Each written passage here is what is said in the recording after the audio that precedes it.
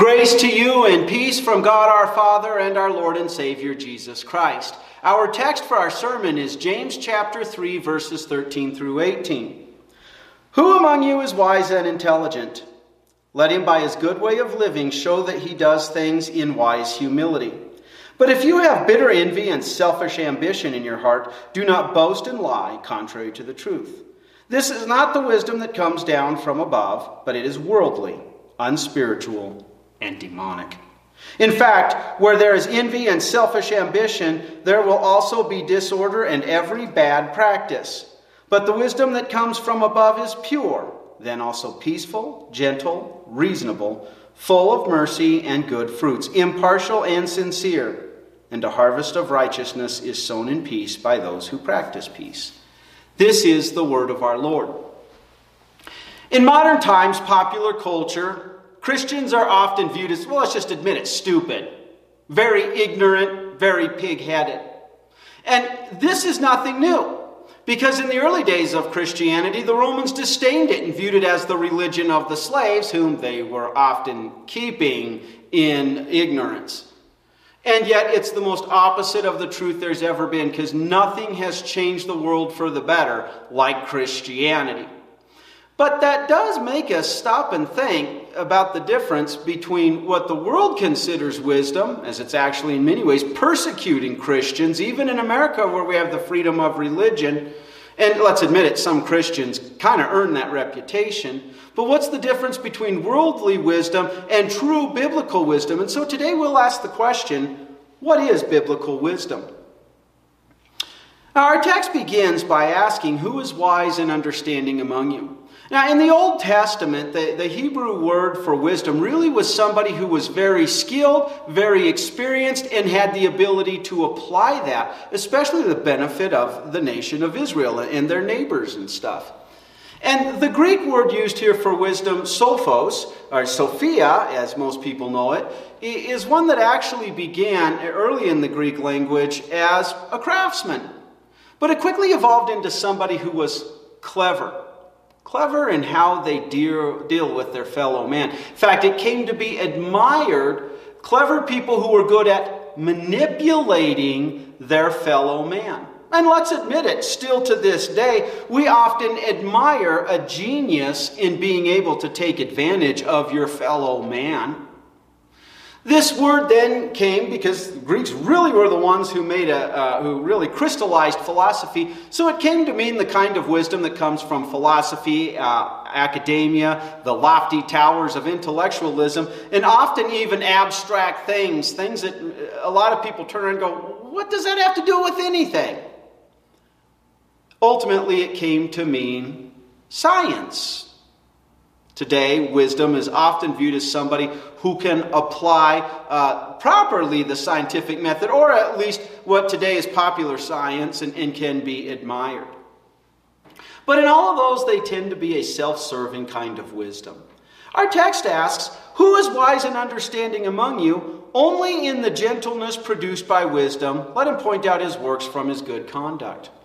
Now, here again, you've often heard me say we have to pay attention to the prepositions in the biblical languages. And the preposition here you heard me translate is only in the sphere of wisdom. That preposition is when you build a fence around your property so that everything in the fence is your property, everything outside is none of your business. And so that's what it's saying. The only way that you want to let this wisdom and understanding be seen is in gentleness that's produced by wisdom and in good conduct. Biblical wisdom is different than the world's wisdom. And yes, biblical wisdom has done the most to ever give women's rights, contrary to what popular culture would like you to think. The most to destroy slavery, and I could go on and on and on.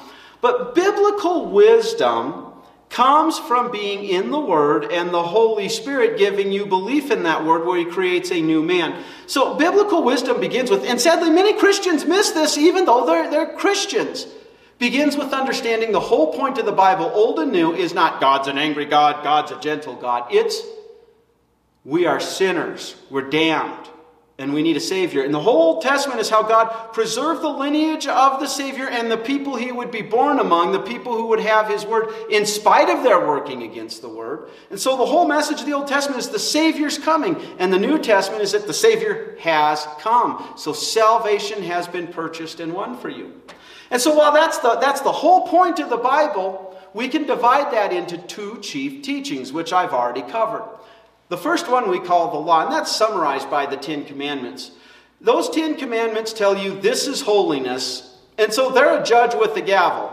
Bam! Unholy, unrighteous, sinner. Or they tell you holy. However, once you've broken the law just once, just one little thought, then that law damns you. It never empowers you to keep it.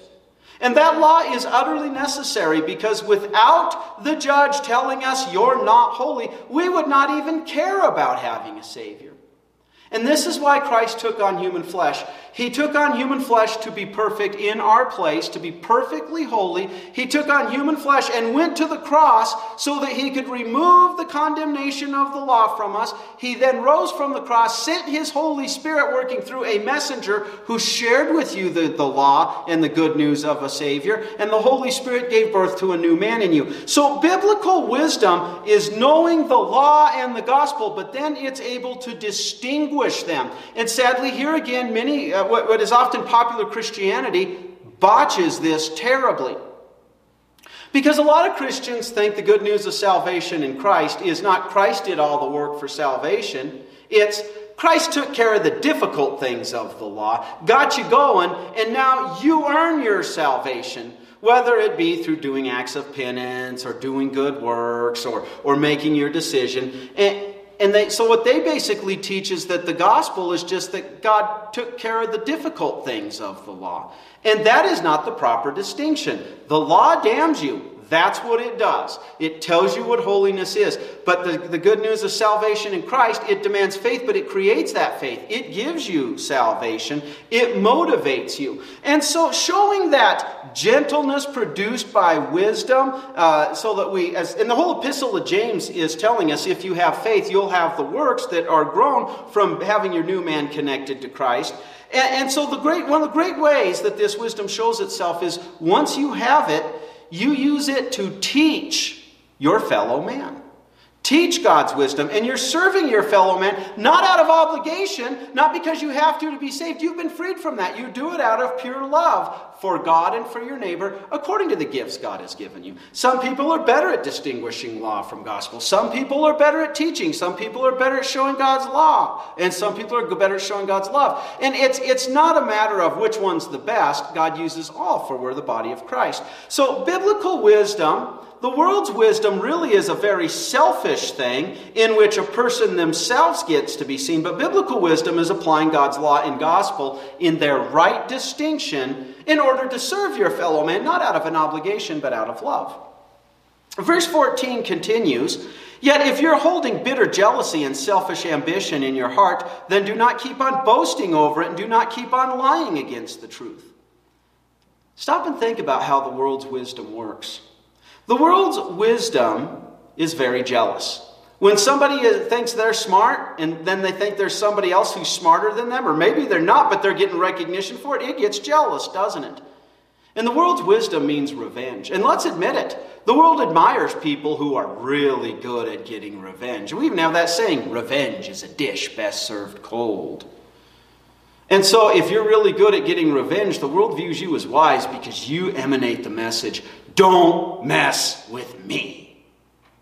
The world's wisdom is self-serving and self-promoting.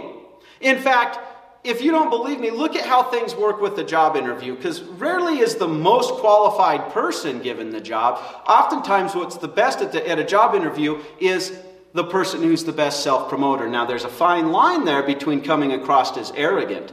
But the person who does the best sales job on themselves generally is the one who gets chosen. The world's wisdom looks out for number one. It's all about taking care of yourself. And the world's wisdom will happily lie. If you don't believe me, I often mention how the media can get caught lying time and time again. But if you think I'm just picking on modern media, read some of the things Mark Twain said about when he was a reporter and the stories he invented to sell newspapers. There's nothing new there.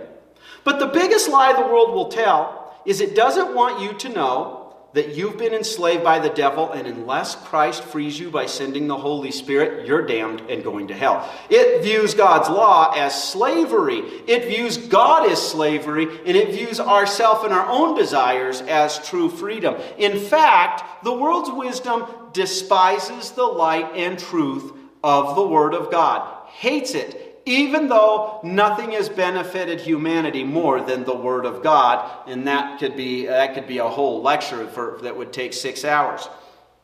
So, verse 15 says, "This is not the wisdom which comes down from above, but is earthly, unspiritual, and demonic." Again, what does it mean by earthly? It's temporal. It's focused on the needs of this world. Filling the stomach, putting clothes on the back, taking care of our emotional needs, making sure we have shelter, and oftentimes making sure we have lots of enjoyment. Making sure we fill ourselves with the desires of the flesh, which is not just food, but the things that we lust after and stuff, the fleshly desires. What's earthly cannot see beyond the immediate. And it's truly how this world operates. Look out for number 1. It's unspiritual. Now, I've met Christians who had good Christian parents who have kind of fallen away, and they say, well, I'm not religious, but I'm spiritual. That's just more of the world's foolish way of thinking. Unspiritual means that we are blind to the knowledge of God's Word and cannot see it unless God does something about it.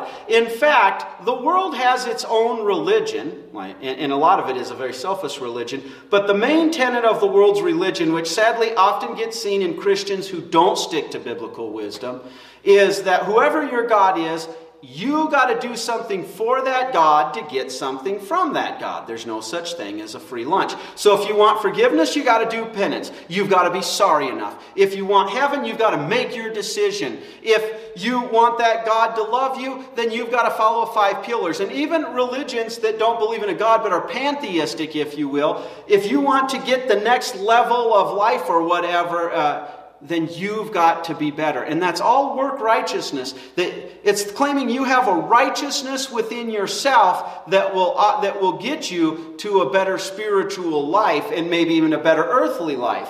However, that's all unspiritual. Those are lies of the devil, which is why our text calls it demonic. The devil's the king of liars. When God created Adam and Eve, they had God's image. They were holy.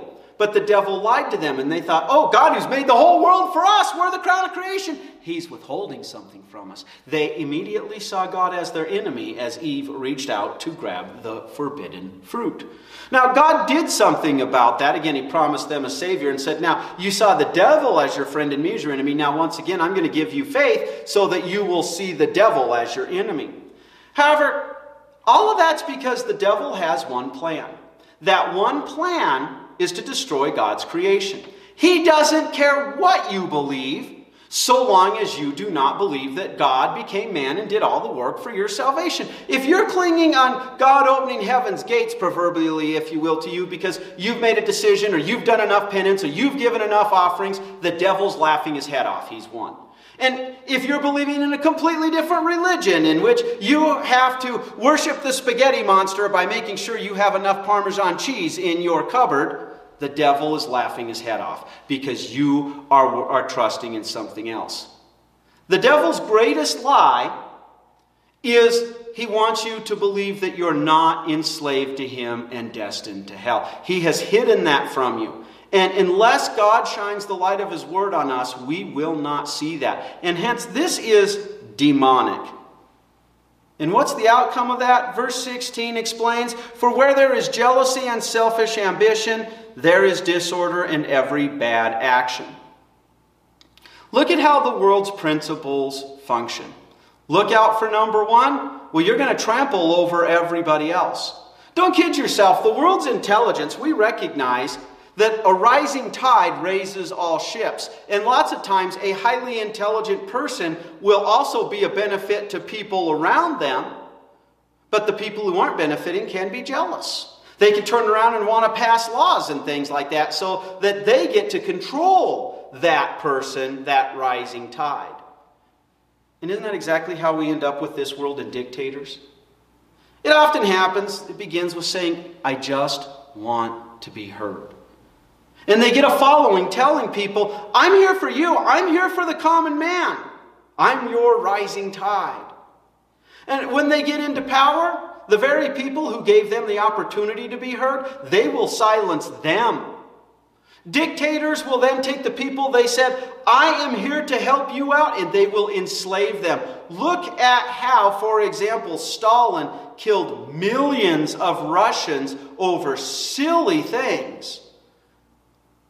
The world's selfish ambition will always lead to disorder and every bad action. And look at how, for example, Hitler, using evolutionary science, said, let's get the overman to come, so let's eliminate out of the gene pool the undesirables. This led to killing our fellow man, right? Let's look at religions. Sadly, even in Christianity, don't kid yourself, the visible Christian church, not to be confused with the true invisible Christian church, often you get jealous people who are rising to the top for power, who will then turn around and, as with the Inquisition, kill anybody who says, wait a minute, you're not standing on the Scriptures. They too will rise to dictatorships. And look at the ignorance that caused, that finally God had to resolve through the Reformation, the restoration of His Word. Look at your own sinful nature. Some of us are better at looking out for number one than others, but how we can trample over and hurt people's feelings and everything else. That's the world's wisdom. The world's wisdom is not from God. But we're told in verse 17, yet the wisdom from above, first of all, is indeed pure. Next, it's peaceful, reasonable, compliant, full of mercy, and full of good fruits, without discrimination and without hypocrisy. So what is biblical wisdom? We see it's not the wisdom of this world. It's the wisdom that comes from the throne of God. We can only get that from His Word when the Holy Spirit creates the new person in us through the Word, who then thirsts for that Word. And He says, first of all, it's pure. If I were to say, I'm just going to put a little bit of anthrax in your water, but otherwise your water's pure, you'd say, I ain't drinking that. When it's pure, it says it's not unspiritual, it's not demonic, it's not earthly. It is 100% the right thing. No mixture of those errors in it. And we as Christians have to be careful to know the Word and apply it so that we're not making it impure. And it says it's peaceful. Now, I grew up in the era of the Cold War. And let me use that as an example. America and Russia were the two most nuclear-armed nations, and no other nation compared to them. And let's admit it, we didn't get along that well. So what stopped one nation from sending a nation over to the other? A nuclear missile to the other. The realization that the other would then send one back, and then they would send all theirs, and then they would send all theirs. Mutually assured destruction. There wasn't peace because we got along. There was peace because we knew if we got into a fight, we were going to beat the tar out of each other and kill each other. That's the best the world can do with peace. God's peace is totally different. You and I were enslaved by the devil, destined to hell. And God should have said, you're unholy, you deserve this. But He became a man, and He won us. He put His Holy Spirit in our heart, creating a new person that's engrafted us. So now God is not our enemy. He's our loving Father, our Savior, and the one who's given birth to our new man. So whatever happens in this life, we know the peace that God is using it, even if it's a heavy cross, for our good. The next word is very difficult to translate into English because it means a paragraph of stuff. It's reasonable. What that means is, the opposite is, it's not nitpicky. What do I mean? You know how some people are really good at paying attention to the forest and ignore the trees, and other people, they're so busy paying attention to the trees, they miss the forest from the trees?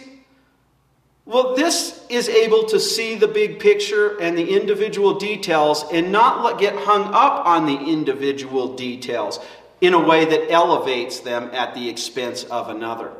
Let me give you an example. Well, you stubbed my toe. And so I refuse to forgive you because I think you did it on purpose even though you've apologized, because my toe hurts and my toe is going to hurt for a couple of weeks. And we forget that the big picture, if we're refusing to forgive somebody, we're saying you deserve an eternity in hell for hurting me. Never mind the fact that I deserve an eternity of hell and have been spared that. So it's able to step back and look at the big picture that is, we're damned, but we have a Savior, and it's all about salvation.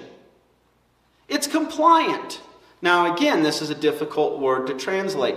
Sometimes people will say, I have a short temper because of insert the nationality of their ancestors. Or I often hear, I'm stubborn because of this. Compliant is not a pig-headedness. It's not a stubbornness. Now it doesn't mean I'm willing to go along with anything either, right? But it's ready to hear the person out. And lots of times what's meant by that isn't the person who isn't even struggling with the sin. We get this a lot. And it's throughout human history. I don't want you to see my sin that I'm embracing as a sin. But it's actually willing to hear them out so that it can hear, here's how I can apply the law so that you'll see that it's your sin. And when you see it as a sin, here's how I can now apply the good news of salvation in Christ so that the Holy Spirit either creates the new man or so that he is nourishing that new man. And so it's approachable. And that's really sad when Christians earn the reputation in the world where, I struggle with this sin, but I'm going to talk to that Christian because they're going to look down their nose at me. I don't struggle with that. How dare you? It's approachable. It's compliant. And therefore, it's full of mercy. God has filled you with His mercy. He had to create the new person engrafted to Christ in that mystical union so that you would have a mercy that this world doesn't understand. You've got the gates of heaven in your hands and mercifully will apply it. Somebody needs help and you have nothing to gain by helping them, and yet you'll help them because God has freed you. So you're now free to love God, and that love for God also has freed you to love your fellow man and show them mercy. Hence, it's full of good fruits. That's love, compassion, peace, forgiveness, and mercy, and all those others. Next, it says without discrimination. Now, when we hear discrimination today, we tend to think of discriminating against people based on their culture and race. And then that's definitely part of it.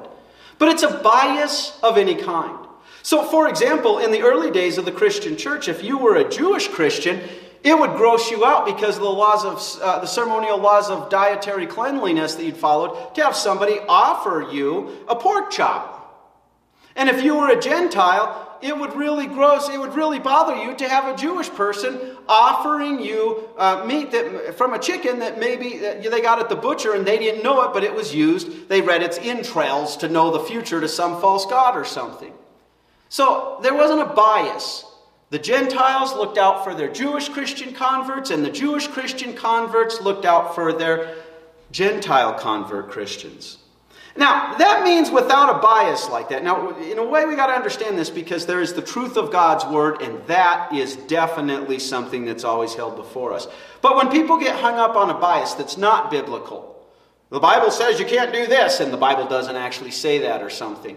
You know what happens when the rug gets pulled out from that bias? They become uncertain. Oh, dear! And so it's without discrimination. God's salvation is for all people of all ages, of all races, of all nationalities, of all different struggles with sin. And it's without hypocrisy. And sadly, let's admit it, this is one of the reasons why Christians earn a bad reputation. Because many of them are very pharisaical. I am self-righteous. I'm better than you. Without hypocrisy means that we look at our brothers and sisters, and unbelievers especially, and say, I might struggle with different sins, I might struggle with the same sins, but we're in this together. And without the love of God, we are going to hell and are slaves to the devil. This is a wisdom and a love that only comes from God. God has to give this to us. Like I said, He sends somebody with His Word. The Holy Spirit works through that Word to create the new man, and then He works through that Word to nourish that new man. You are connected to Christ, and the righteousness of Christ is flowing through your new man. Your sinful nature is there to struggle against it, but your new man has that righteousness. You've been credited with Christ's righteousness. So verse 18 says, Now fruit which produces righteousness keeps on being sown in peace by those who keep on making peace. God has put His righteousness in you. You grow the fruits of that, of God's true righteousness to the world around you. and the world knows true peace, God's wisdom. There's where salvation's found. I've been kept in the darkness by the devil's lies, and now I can have peace. So let me wrap this whole sermon up with one of my favorite childhood stories. That was the emperor's new clothes. A couple of shysters come along. That would be wise according to the Greek word. And they tell him, we have this cloth that when we make it, if you're a fool, you won't see it. But if you're wise, it's really beautiful. And the emperor commissions them, pays them great money to make his clothes. Now, when they sit around and do nothing and act busy when somebody comes in the room, but ultimately when they show the emperor the clothes, which don't really exist, he says, I can't see them. I must be a fool. But he puts them on, and his cabinet looks at it, and everybody in his cabinet says, I can't see them. I must be a fool. And they truly were foolish to be suckered by these people, right? Ultimately, the emperor has a parade down his capital city, and all the people not seeing these beautiful clothes, they're holding up the lie. They're not saying anything, and it took the naivety of a child. And that wasn't naivety in the child. It was childlike, straightforward innocence. The emperor has no clothes. And everybody starts laughing. The world's wisdom will lead us to be those people who keep quiet, not to be seen as fools. The world's wisdom will lead us to continue the devil's lie that we are slaves to him, and that running to God is where we think is slavery because of the devil's lie. But when God comes with his word and the Holy Spirit creates that new person in our heart so that we know that Jesus is our Savior, we see, there are no clothes. What is biblical wisdom? It's not the wisdom of this world. It comes from God. It's sown in you and produced through you, and it frees you so that you now are a light to the world, showing others salvation in Jesus Christ. Amen. Now he who began a good work in you will carry it on to completion until the day of Christ Jesus our Lord. Amen.